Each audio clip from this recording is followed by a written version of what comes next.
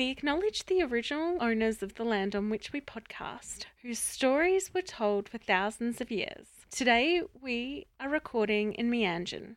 We pay our respects to elders past and present who may be listening.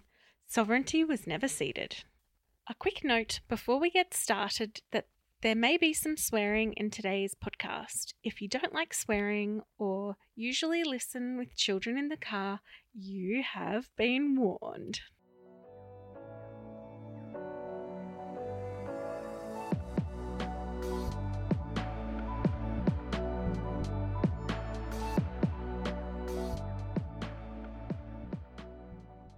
You're listening to What in the NDIS Now, a podcast where I, Hannah Redford, and my friend Sam Rosenbaum interview participants and providers about all things NDIS. Hey, Sam. How you going? Yeah, going well, Hannah. Yourself? Yup. My kids have been really excited to see your dog. Oh, I know. He was very happy to get it when we were driving around up to the driveway. He was jumped straight out of the car, up the driveway, and in the front door. Yes. And straight through the house to the back door. And I was like, what? He knows already where he's going. It was very funny. I was very happy to hear when I go, we're going to Hannah's? His ears pricked up and was ready to go. Oh, wow. That's so cool. So, Sam, today we're doing a news update. Yep. There's been quite a buzzing around the agency. We've got a very short amount of time before the NDIS review comes out, gets published. There's been a lot going in and around that with a couple of the final submissions. Final submissions have already been completed now, so yeah, it'll be interesting to see what comes out of that. Yeah, are you getting nervous? No, I'm not. I'm just hoping that it's not 300 pages long. Oh, yes. But there's lots to keep us busy reading at the moment. Yeah. We've got a bit of a list today, but starting with the agency has released its first its quarterly report for April through to June from last financial. And the quarterly reports are always interesting, and we do love flicking through it. There's some good highlights there. The big one is we're now at 610,000 participants on the scheme, which is awesome. Yeah. I hope that we keep on adding people, because there's definitely people out there with disabilities who are not on the NDIS yet. Well, this is true, but we're getting there. We're at a 14% increase this year. So, currently sitting at this last financial year, I should say. So we're sort of staggering there.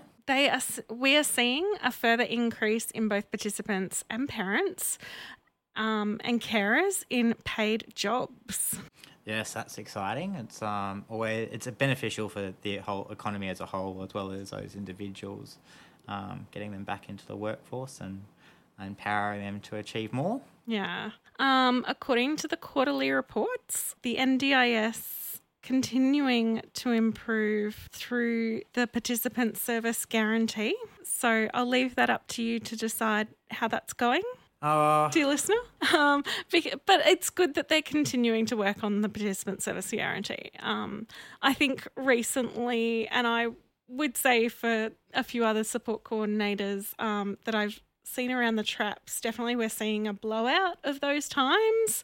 They are not keeping to the participant service guarantees. So just for everyone out there, make sure you know what those timelines are and you keep the NDIS to their word, because they should be keeping to the participant service guarantee. Then they are looking to see what are the drivers behind the variance of participant supports, plan budgets, and the number of participants from the annual financial sustainability report, which I'm sure was an interesting report. Sam, did you get to read that one? No, it has not been at the top of my list sustainability report yet. I've been engrossing myself into one of our next topics, which is the own motion inquiry. But we'll leave that to then. The NDIS says that the quarterly report has been streamlined to improve the reader experience. The appendices have also been condensed. And there's now more material to read on the website. I will agree. It's a little bit easier than some past years to sort of get through on that. So, look, that improvements are slow, but improvements are good. So, Sam, tell me a bit about the own motion inquiry, which is into support coordination and plan management. yeah, so Tracy Mackey, the NDIS Commissioner, she really launched their own motion inquiries into support coordination plan management. Own motion inquiries are reviews undertaken by the Commission themselves, looking at specific aspects. The Commissioner will publish a scope of inquiry, and that's kind of the grounds for what they're looking into. The big one that we saw was own motion inquiry into accommodation services very recently. This own motion inquiry very much looked at how support coordination or support coordinators were working with participants, more looking into incidences and complaints within the sector. And it came out with some very interesting statistics of it. So 45% of participants have support coordination and plan. So that's somewhere around the 300,000 mark, participants with support coordination to varying degrees.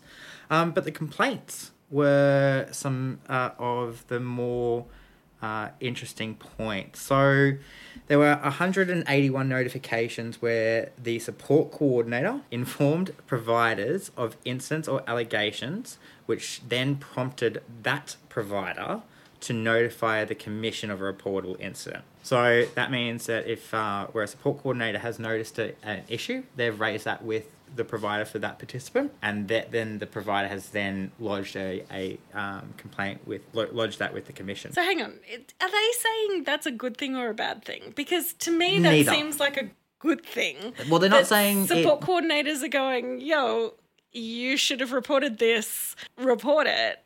Because from my perspective, support coordinators aren't there every day. The provider is.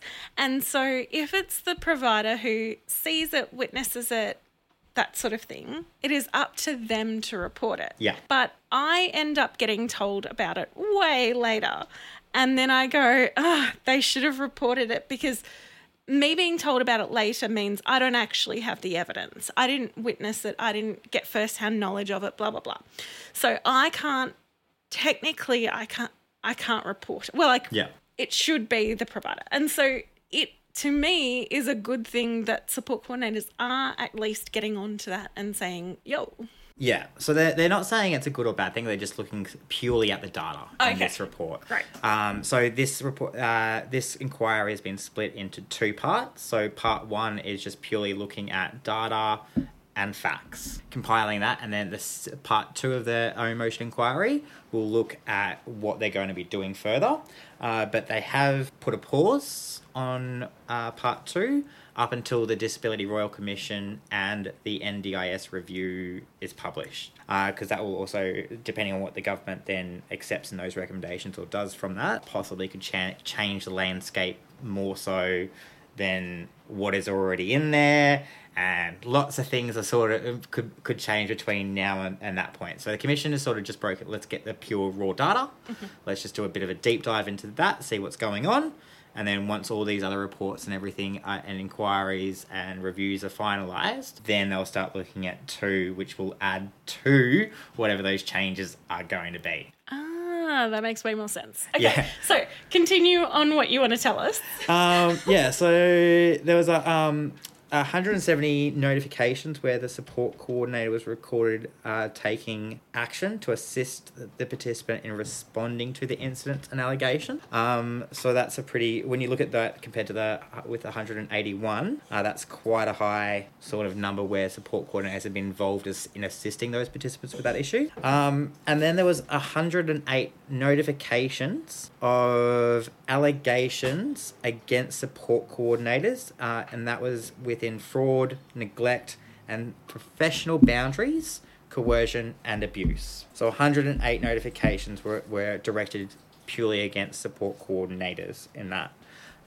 This data has been conducted, been looked at since the 1st of January 2022. So it's probably a year and a half's worth of data for that one. There's quite a fair bit around how the types of concerns being raised by participants. So inadequate supports being provided, poor communications, errors in relation to NDIS requirements, so where support coordinators don't quite understand the requirements themselves, inadequate or inappropriate responses to concerns being raised, and more, quite specifically, depletion in NDIS participants' funding as well, which is a pretty big issue that a lot of participants experience over a lot of time. Then the other side of the coin that they were looking at was for plan management. So 60% of active participants in the NDIS use plan management. There is 1,219 plan managers were active in the June 23 quarter. 10 of the largest plan managers hold 40% of plan management supports, and 20% of complaints made to the NDIS Commission about the 10 largest plan managers raised issues of participants being left without adequate supports, depletion of funds, and underutilisations of funds. There's quite a lot of other data and information around both support coordinators and plan management that the Commission has gone into, but we'll shove that link on the episode description. That's the one. And feel free to download that, check it out, because it's going to be interesting and goes in with the rest of the reviews coming out. The next item on our list to have a chat about is the updated self-management guide. So the NDIS have this really good guide to self-management that has always been really useful. And if you go to any of the expos near you, usually there is a booth for either the NDIA or the LACs there, and you can grab a hard copy if that would be easier for you from that booth, which I have done just in case any of my participants need it. What the new guide sort of features, and one of the things they've really improved is the wording, because that was one of the difficulties a lot of people had with the old guide. So they've updated things about what is self-management, the different supports available to help people learn about how to self-manage, how to arrange and pay for supports, including an update on Can I Buy It? As an aside, the Can I Buy It section is awesome and really, really useful for actually anyone on the NDIS trying to figure out if what they want to buy comes under the guidelines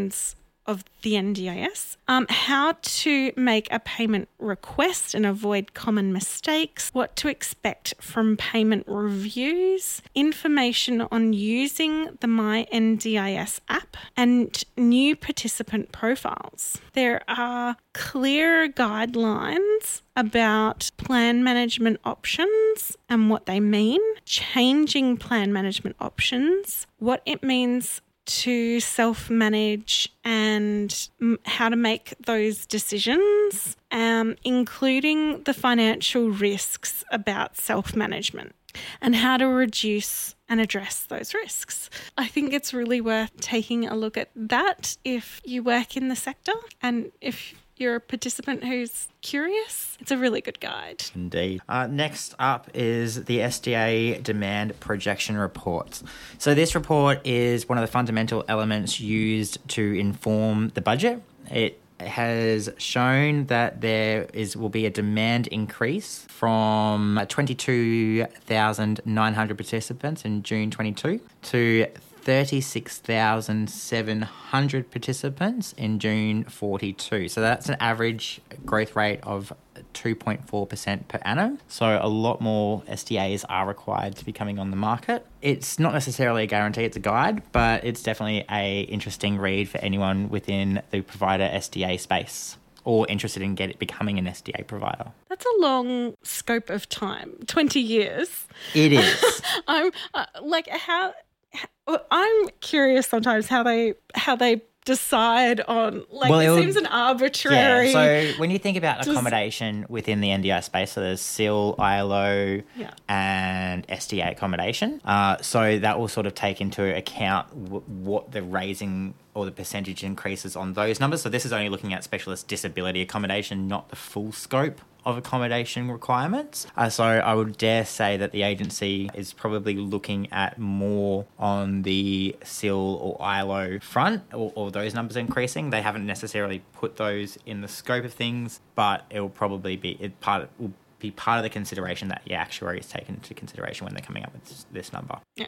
Our next one, Hannah, is operational guidelines for young people in residential aged care. Yes. So there has been an update to those operational guidelines for younger people in residential aged care. Just a brief highlight, as we say, the link to this will be in the episode show notes, so check there for more. But essentially they're going to update the cross-billing arrangements and clarify what aged care fees and charges that the NDIS specifically fund, which I can tell you from experience is sometimes really difficult to explain to the aged care facility themselves because they really don't get it. So clarification around that will be really handy because I have had to explain that so many times. Well, the funding model is very different between my aged care and the way that residential aged care funding works versus how NDIS funding works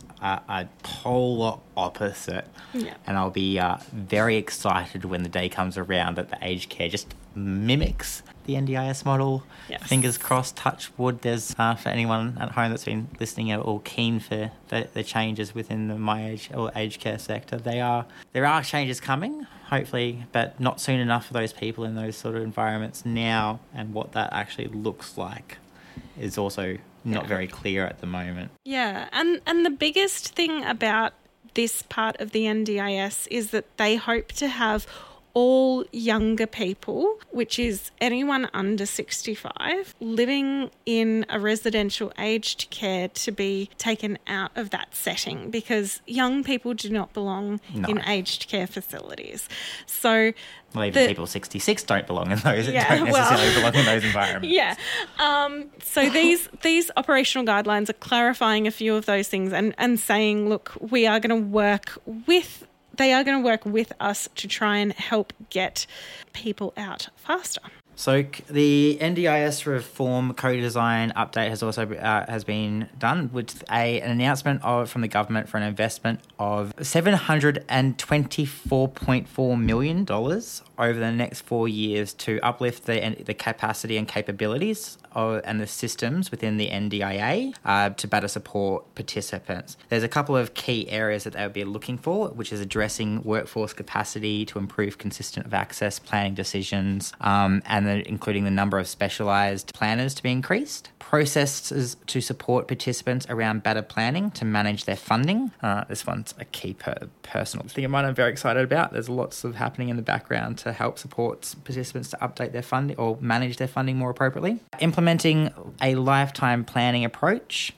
So plans are more transparent and enabled flexibility for various life events, improving consistency and supported independent living decisions, and helping participants understand and access evidence-based supports. And lastly, it's to support staff to detect, respond to, and reduce provider fraud and non-compliance, which we all know is a really big issue. Yeah. So the idea of the co-design is that the NDIA work more closely with people with disabilities who are using the system. And that's what co-design is about. So that's what they're doing there. And there's been some changes to in-kind supports in South Australia. Yes, there have. So currently the South Australian Department of Human Services, DHS, currently provides support coordination, specialist support coordination, supported independent living, and positive behaviour supports through a funding arrangement called In Kind. That will cease from the 1st of October 2023, which is in about a month's time. These supports will now be funded through your NDIS plan. So essentially what this means is that you can continue to purchase all of your supports from South Australia's DHS if you are already a participant of theirs. But it does also mean that now if you are living, say, in their supported independent living, you could now get your support coordination somewhere else. It's about giving choice and control and moving everyone further into NDIS land, because there are still a few things that haven't quite done the full transition over to NDIS land. So that's what that is doing. Next. Quite a dicey one. So there's been a data breach in April of this year relating to a law firm that is used to support participants at the AAT, and it's from HWL Ebsworth. Now, it's important to note that the NDIS have not actually had a data breach. It's this external law firm. In June, we had confirmation that Russian cyber criminals had claimed to have posted more than 1 terabyte of data relating to legal files from participants. So if anyone may think that they're impacted by this, you should have been contacted by the agency at this point. If you're concerned that you may be impacted by this, it's important to call the NDIA on their direct number. So the agency is working very closely with the firm, as well as other government agencies and the Office of the Australian Information Commissioner. So, yeah, which is not really a good thing when you think of some of the more big data breaches that we've had in recent times, especially when it is relevant to legal data, which is really sensitive information when it's about your disability and fighting with the NDIA at AAT. That's some really scary stuff. Yeah. So, yeah, if you do think you might be impacted there, it's important to reach out to the agency, and they'll also be able to help provide more support there. And our last topic for today is the upcoming changes from PACE. Yes. What is PACE in a bit of a highlight? Currently, the IT software that the lovely people at the NDIA use and in the National Call Centre and your LAC, what they use is something called PRODA. Now, they have just said that it is difficult for their staff to use, and it's difficult for participants, and it's been a bit of a pain in the ass for most providers, and lots of things like this. So they've decided to buy a new IT system from Salesforce, and it is called PACE. Now, the idea of PACE is that it now has everything in one place, and the other idea is that it's simpler to use and it's easier for participants to use, for example, those who might be self-managed, and also when you just want to have a quick check on how your plan is going, it'll be easier to understand, apparently. So what has been happening is there's been a trial in Tasmania, Sam. It started in November last year and it has been going, and the NDIS have decided that it will roll out PACE nationally starting on the 30th of October. Subject to final approvals. Although, just a caveat there, they've had several pushbacks on the date. It was already meant to have gone live start of last month, or end of last month, sorry, and they've pushed that back. And so it's not exactly clear whether or not it's a dead set that we're going ahead. There will be more coming out from the agency, I'm sure, in the next fortnight or so. Yeah, so whenever it is decided that the actual date is, we'll go with the 30th of October for our purposes, because that's what they're saying. What they're going to do is they're going to use the next 18 months to fully roll it out. So what that means is if your plan starts, you get a new plan after October the 30th, your plan will now show up in PACE, which I imagine for the next 18 months will be a tiny nightmare for everyone working for the NDIA to have to be across two different systems. And providers. So... Well, registered providers. Unregistered providers, it'll just be a new system that you need to deal with. Yes. So this primarily does affect people who are NDIA managed and registered providers. So a few of the highlights of things that they are doing with PACE, they are getting rid of service bookings. Now, Sam, I know that there have been a few providers that have been a little stressed about the idea of service bookings going away because they're worried that then what they have planned to do with a participant could then go to someone else and say, oh, and you do a little bit more and you do a little bit more, and maybe there's not the money for all of those things.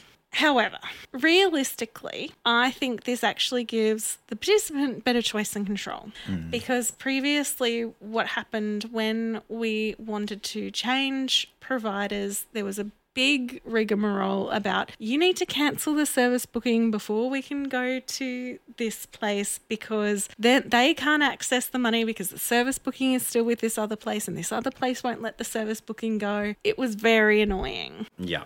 So actually, I think this will be, on the whole, a good thing. I don't disagree. I think that the provider portal historically is an absolute nightmare to navigate. User-friendly is not a concept when it was initiated. There are some real compliance and regulatory concerns or legal concerns I have with some of the changes, and I don't think some of the impacts or how it needs to be accounted for will play out. So it's going to change quite a bit in terms of intake and service agreement terms and conditions will need to be changed for this. Cancellation policies and transitioning to and from providers, that's going to need to have a real scope out. There's going to be a lot of policy document changes within providers to help support this, and how that exactly will work as well is not quite clear, especially when you're looking at such a short time frame for it to start to be utilised on a national scale. So we are lucky enough though, we're going to be having a episode coming up soon with some plan managers to sort of discuss what these changes are going to be in more depth. So we will let you know when we're going to launch that podcast. So stick around. Yes. So just a few other quick points. So this is talking about it in this episode is really just to give you a few quick highlights because we will be going into it in more depth in another episode. So a few things that will be happening is that now unregistered support coordinators will be able to get access to PACE. And this is primarily there will now be consistent requests for service. And the other thing that is changing for support coordinators is that there are new reporting templates. Now, they tell us that this is so that they're capturing the same information from everyone, which realistically makes far more sense than what we've had. But I am really excited to see what those templates look like. And so for unregistered support coordinators, it is really helpful if you sign up for PROTA now, and that way you will just be automatically moved across to PACE. So do that. Yeah, so stick around for the next upcoming PACE episode. That will give you some more information, and we'll have some lovely plan managers on there to help deep dive a little bit more into those changes and what it's going to look like and how we'll be working with it. But thank you. Yes. Thank you. I'm so excited. Indeed. Huzzah! Thank you for listening. Please share with people you know. You can email us at whatindthendispod@gmail.com. To contact me, it's hannah@tulipcoordination.com.au. And to contact Sam, it's sam@rosenbaum.consulting. Until next time, as the Green Brothers say, don't forget to be awesome.